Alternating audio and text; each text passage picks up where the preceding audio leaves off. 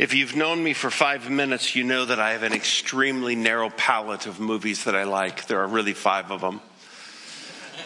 Jason Bourne 1, 2, 3, 4, 5. That's all you need to know. Yeah, thank you.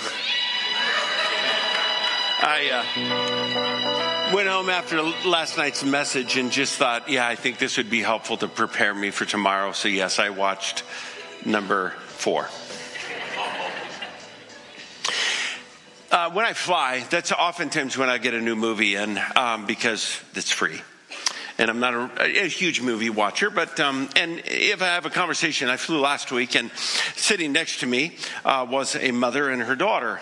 And I was decided, I don't think I'm going to talk about their sin. That's kind of a little much for a mother and a daughter. But I did ask them, this was my opening question to them as we sat down. I said, do you guys own a tattoo shop? And the mom looked at me and it's like, well, why would you ask? I said, well, look at you. I mean, my stars, you guys have a lot. I mean, usually people with tattoo shops have that. And I said, we only have about a 3-hour flight, so we got to get busy. And she was looking at me like, what? And I said, I need to understand all of these tattoos. And so I didn't watch any movies on that flight because it took us all 2 hours and 40 minutes. Actually, we were on the tarmac for another hour. So we pretty much got them all done, the ones I was supposed to see. And but when I don't have somebody that is tattooed up, and I'll watch a movie. And one of the movies I watched a few years ago was a movie called The Vow. It's a movie, as I understand it, read on it, loosely based upon a real life story of a woman who was in a car accident and she had amnesia. Here's the twist of this movie. Her parents, whom she was estranged to, she remembered and loved. Her husband, who she loved, she forgot. Can you imagine? Think about it for a moment. Coming home and not having a clue as to what you like to eat, not recognizing the inside of the house that you decorated, and most horrifically, having no memory of the person you married. Memory, the capacity to remember who you are and to know all that is about that, is the complete basis of any relationship. And in 38 years of pastoring, I think one of the most challenging I've watched in people's lives are people who are married or family systems that are dealing with dementia, Alzheimer's, some form of memory loss. Because often what comes with that is a personality change, behavioral changes. And if you don't remember who you are, then you don't know how to act and you don't know who to love. If you have no memory of a marriage, then the idea of sleeping with that person would be frightening. You take that into the house and I'll take this into the house. And the only reason I'm allowing you to stay here is because you showed me a couple of pictures. But to not have any recollection at all, it would be virtually the end of the relationship. When John's writing to a group of people, he is writing to some folks, if you will, as a spiritual medic, to them who have forgotten who they are. If you don't know who you are, you don't know how to act, and you don't know who to love. And there's a lot of Christians, John suggests, and I think it's probably true today, that you really have forgotten who you are. And because of that, you don't know how to act. And you don't know who to love. And John has a question for them. It's much like if you've ever been at a scene of an accident and there's a head trauma and somebody's laying there, they will go up and they're again trying to ascertain whether or not this person is life-threatening injuries.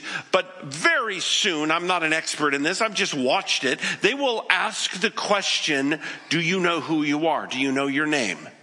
Then they'll kind of go through, do you know why you're here? Do you know where you're at? Do you know what day it is? All they're doing is just trying to figure out, do we have a brain injury? Do we have a person who knows who they are? Because if you know who you are, you know who to call. You know, you can call your wife, you can call your husband, you can call your kids. But if you have no idea who you are, then you have no idea who to call.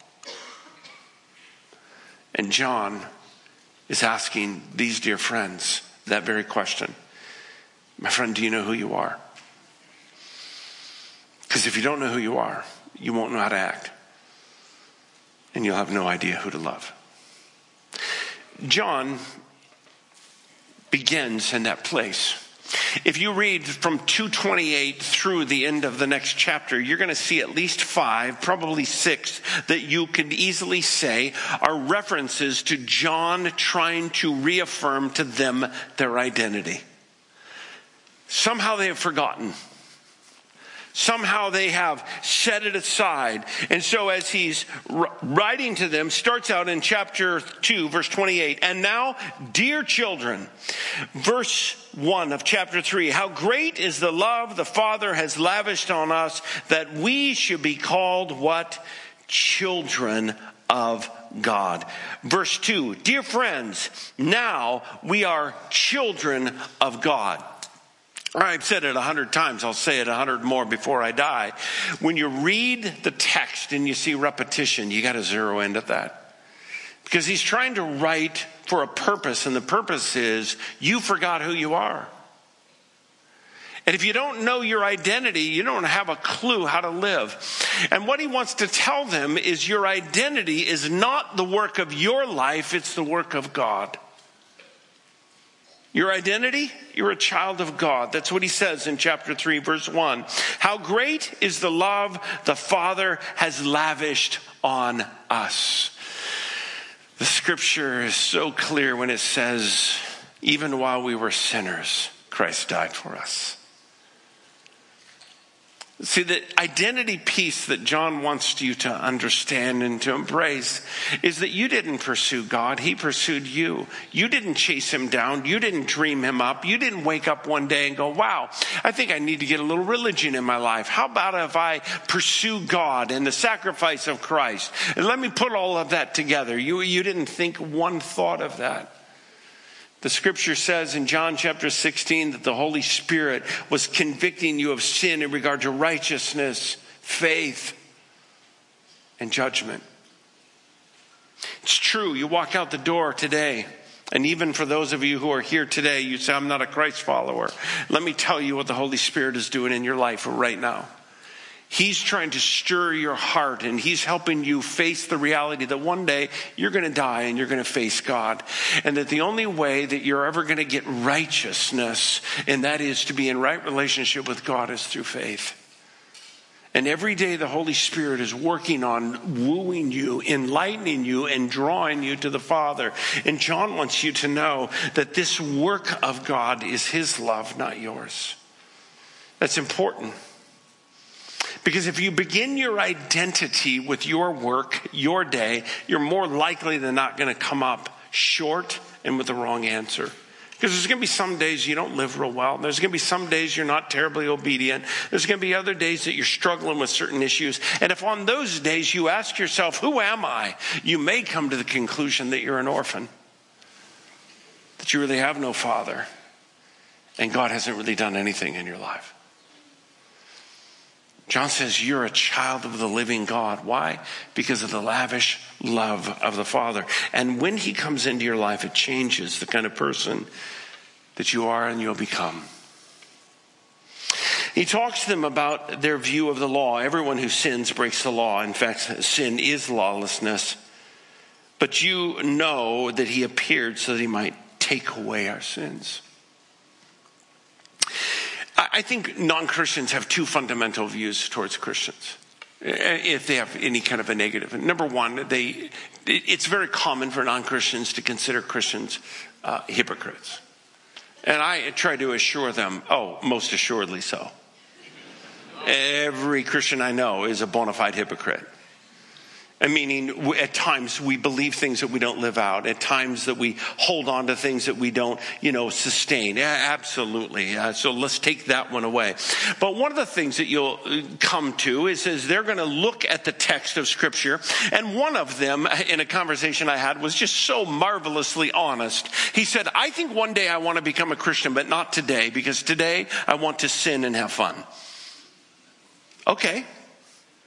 And you ask or you think about that, what's his view of God, the law, and Scripture? It's restriction, it's lifeless, it's joyless, it's sinless. And in his mind, I can't have fun unless I'm sinning. And so he wants to believe in God, and he would love to have fire insurance, and he would love to know that when he dies, he's going to go to heaven. But until this point, he kind of views the Scripture as just one long list of don'ts. But something changes when you become a Christian. You don't see sin as a breaking of the law. You see sin as a wounding of your Father's heart. Your life begins to shift from a set of laws that we live to a relationship that I have with the Father. And I begin to see the Scripture, in particular, I'll use the Ten Commandments, not as a list of restrictive do's and don'ts, but as a pathway to life. When I was younger, I read the Scripture, and this Bible said, honor your father and your mother so that your days would be long. I wanted to live long. I had no death wish. I didn't want to pan out of this place at 16. So the idea of honoring my father was a very huge challenge for me. Honoring my mother, that was easy. She was the most godly person I knew. My father, that was a different story. And I began to look into the Scriptures. God, you got to have an asterisk in there somewhere. And the asterisk has got to say, honor your father and your mother unless they're idiots. And if they are, you're free. If your father is a betrayer and he doesn't keep his word and he's left you, you're out. Not a problem. I looked for it and hunted for it, prayed for it, asked for it, and God said no. When I first looked at it, I first felt the heaviness of the law. God, are you kidding me? I got to honor this guy? How do you ever do that? What's the purpose of the law? To reveal my inability to keep it so that I might what? Discover grace. What's the real picture or what's the gift of the law? The law is given to us so that we can look up against it and discover I can't fulfill that. And thus, I reach for God's grace. You see, the law became my friend. The law became my friend. Why? Because when I realized, God, I can't do that. There's no way I can honor a guy that did what my dad did. And then the Father says, oh, but with my grace, we can do the impossible. You see, when my identity is that I'm a child of God, a process of transformation begins. And it changes the kind of person that you will be, that you are, and that God longs for you. Your identity, you're a child of God. The expectation of a child of God, John says, and I like the way he speaks, do what's right. He's not going to mince words with you. He's not going to say, oh, give it your best try. No, he says, do what's right. If you know who your father is, then you know how to behave. And he goes down and he says that no one who lives in him keeps on sinning. They don't. No one who continues to sin has either seen him or know him. If you continue in sin and are unrepentant and unmoved and feel no guilt at all, then the Scripture is a warning to you. You probably don't know the Father. Why? Because when you know who your Father is, then you know how to live. And John tells us that Jesus came to destroy the work of the devil, not just categorically, but personally. He tells us in verse 8, he says, he who does what is sinful is of the devil, because the devil has been sinning from the very beginning. The reason the Son of God appeared was what? To destroy the devil's work. Destroy, the term, doesn't mean annihilate, doesn't mean eliminate, but it means to reduce the power, to render inoperative, or to rob the power of something. So when the devil comes to you, God says, I have a vision. I have a passion to change and transfer the power grid in your life. Prior to being a Christian, the devil had complete reign in your life. He had complete authority. You had one master. It was the devil. It manifested itself in pure selfishness, but the reality is that's what the devil does.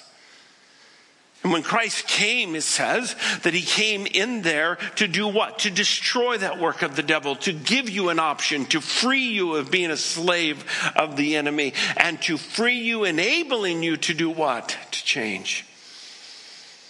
Because Christ came not only to destroy the work of the devil in you, but he came to empower you to live a changed life. John goes on and he says in verse 9, no one who has been born of God will continue to sin. Why? Because God's seed remains in him. He cannot go on sinning. Why? Because he's been born of God. He can't. It's impossible. God came and he planted something in you, and he says he put a seed in you. What is that seed? There's some debate about that. A number of options. One is the seed is the gospel. Another is the seed is the word of God. The third is the one that I probably prefer, and the seed is the Holy Spirit. And if you were to borrow from Paul's imagery, as he says to the Corinthian church, he said that you are being transformed into ever-increasing glory. Why?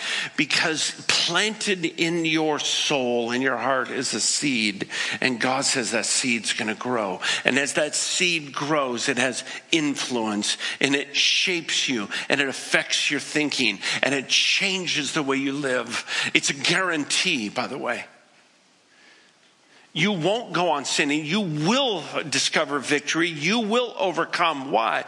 Because Christ came into your life to empower you and to promise that you will change. There's been more than a few that have come into my office because of this text and said, I've been battling this for years. Might it be that I'm not a child of God? It's a good question. But if we take the language of Scripture just cleanly and clearly, if you've confessed Jesus Christ as Lord and Savior, you are saved. If you believe in him, you will be called, John 1:12, a child of the living God. Now comes the issue. Do you define yourself by your behavior, or do you find yourself by the finished, glorious, lavish love of God? And if you start there, which is where John starts, then his point is simply this: you will change, you will know what to do, and you will know who to love. Years ago came this little bracelet, and people put it around their wristbands, and it was the WWJD. What would Jesus do? I'm not much of a bracelet wearer, so I probably wouldn't put it on.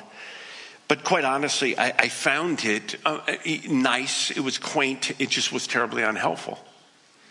And the reason, it was impractical. I don't live when Jesus lived. I go to a lot of weddings, but nobody's asking me to turn the water into wine.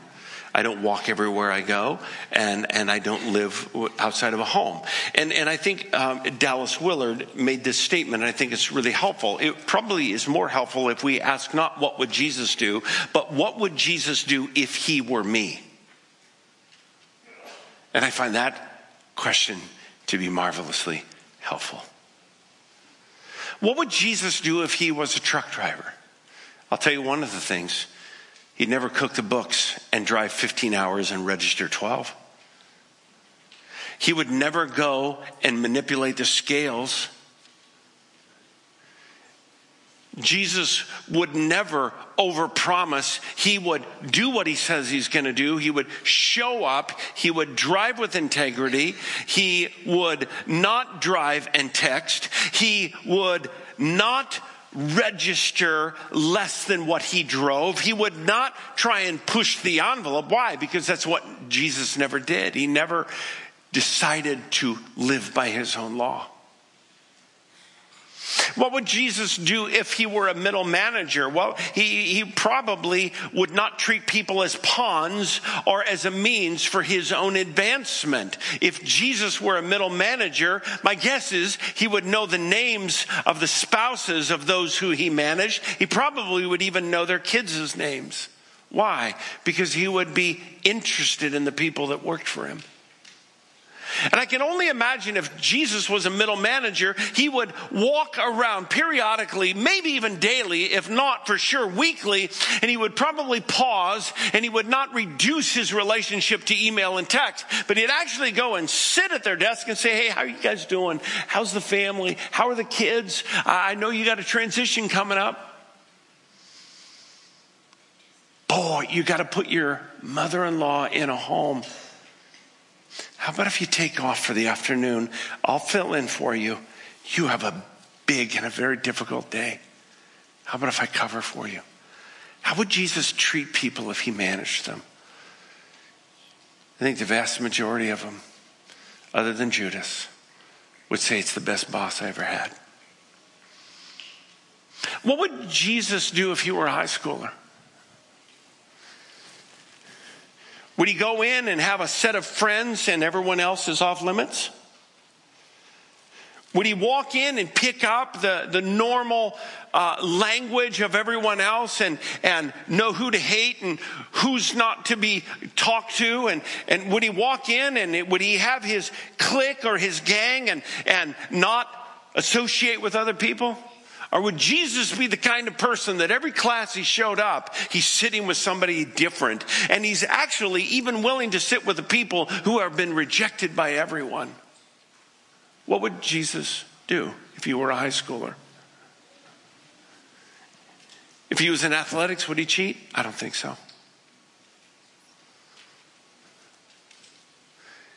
If he was a high schooler, would he slip another friend who said, man, I had a long night, I had to work and I didn't have a chance to study.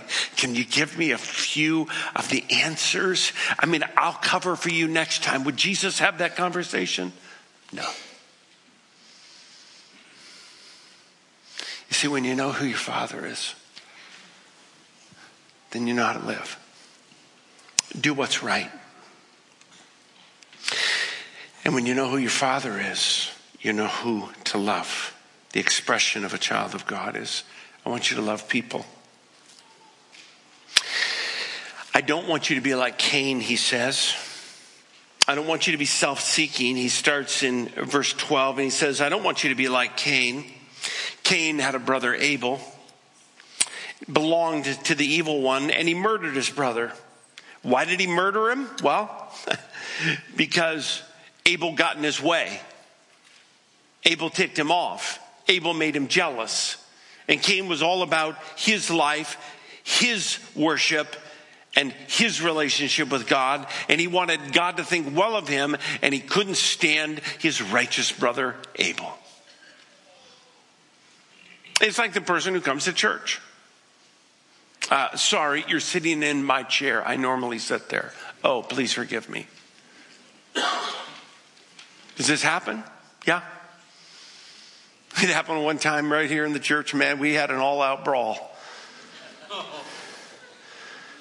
I mean, it was just like, whoa, neither of you tithe enough to ask for that chair.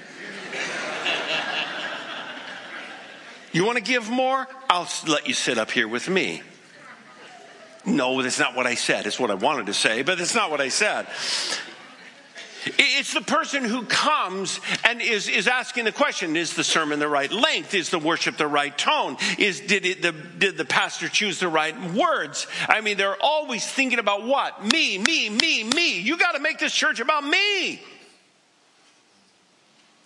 God says, if you're a child of the living God, that's not the way you think. You're not self-seeking, but rather you're self-sacrificing. This is how we know what love is. Christ laid down his life, and we ought to do the same for our brothers and sisters. What does it look like to be self-sacrificing? 3 things I think come from this text. Number 1, you choose to open your eyes. He says, if you have possessions, if anyone has material possessions, verse 17, and sees his brother in need but has no pity on him, how can the love of God be in that individual? It means that you live with your eyes open. When you walk around, you see people. You entertain what their struggle is. I got a text this morning from our pastor, Jim. Jim had a knee operation, I think it was 2 or 3 months ago, and it got reinfected. So he's back in the hospital, and they had to open it up again and take out a section. He sent me a text this morning. The guy's fighting. I mean, that infection is real stuff. But you know what his text was this morning? Mark, pray for me. Not for my knee, pray for me. I have never seen people in the hospital more open to the gospel. You're trying to recover. Your one leg is double the other one. Mark, you wouldn't believe what these nurses carry, the burden they carry, the difficulties they're having at home. And I'm amazed at how open and transparent they are and willing to share, and for me to pray with them. Pray that God would give me wisdom. Let me tell you what, my friend, that guy has his eyes open. He's not in there telling me how good or bad the nurses are and how good the care is and where did this infection come from. I need somebody to blame. I need a doctor to come in here and own up to what he's that. The language is not in him. Mark, you wouldn't believe the weight that these nurses are carrying. Would you pray for them? When you're a son of the living God, you live with your eyes open. Even if you don't like what you see, open them up and listen. And then open your hands. Because the scripture goes on in verse 18 to say, dear children, let us love not with words or tongue, but with actions in truth. My friend Harold Westing, who's been with Jesus for a number of years, used to attend this church back in the 50s and I think early 60s. I met him at Denver at the seminary, and he used to always say, and I loved his statement, he goes, Mark, men worship God best with their hands. I think it's true, but I think it's true actually of women also. It's not enough to say, I love you. That's what the scripture says. It's not enough to just use words. I make it my goal to tell my wife every day that I love her. But if that's all I got, that's going to wear thin. And if I somehow think that that's sufficient kind of love, that I told you what I think and you need to believe what I say, when the reality is when my life is not congruent with my words, you know which one she's going to believe. And the same thing out there in the world. And that is, if we are simply words only, we're a church for the city, but we don't have any dirt on our hands, and we haven't signed up, and we aren't good neighbors, and we aren't taking this thing of loving our city to Christ, then my friends, we might want to ask, who's our Father? Because if you're a son or a daughter of the living God, then you're going to know how to live, and you're going to know who to love. Open your hands and give of yourself for the good of others. This is how we know what love is. Jesus laid down his life for us. You have not come to the vision of John unless you've laid your life down for others. unless you've inconvenienced yourself, unless you've given of your resources, unless you've altered your agenda, unless you've opened your eyes and had your heart broken for people. You haven't loved to the extent that Jesus wants you to if you haven't sacrificed your life for their benefit. If you haven't gone out of your way to make somebody's life better. If you haven't listened to the point that they feel loved. If you haven't sacrificed to the point that you've eased their burden. Because if you know who your Father is, you'll know how to love. A number of years ago, a friend of mine, Phil, his wife was entering into the stage of dementia and Alzheimer's. And if you've ever worked with a person who's struggled with memory issues, one of the things you'll see is they begin to compensate by a lot of notes. It's the way they keep track. I put clothes in the dryer, and I turned up the temperature. You can just see that transition where they're beginning to notate and putting that sign in front of them. And one of the things that Phil's wife did is she would write him regular notes. And one of the notes went like this: Dear Phil, today was a sad day for me because I forgot your name. I know you. Your name wouldn't come to my mind. I realized as she went on that one of these days, I'm not going to recognize you. And you're going to come into the house and I'm going to be scared because I'm going to feel like an intruder is coming into my home. And she finished this one day with this statement: Dear Phil, unless Christ takes me home, I will forget who you are. Please don't forget me.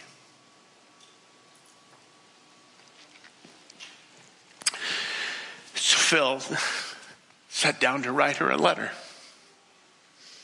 Dear honey, don't worry about forgetting my name. I've forgotten the children's names as well. I've called them the dogs. It's okay. Be assured, when I made a vow to you, for better or for worse, it included a season like this.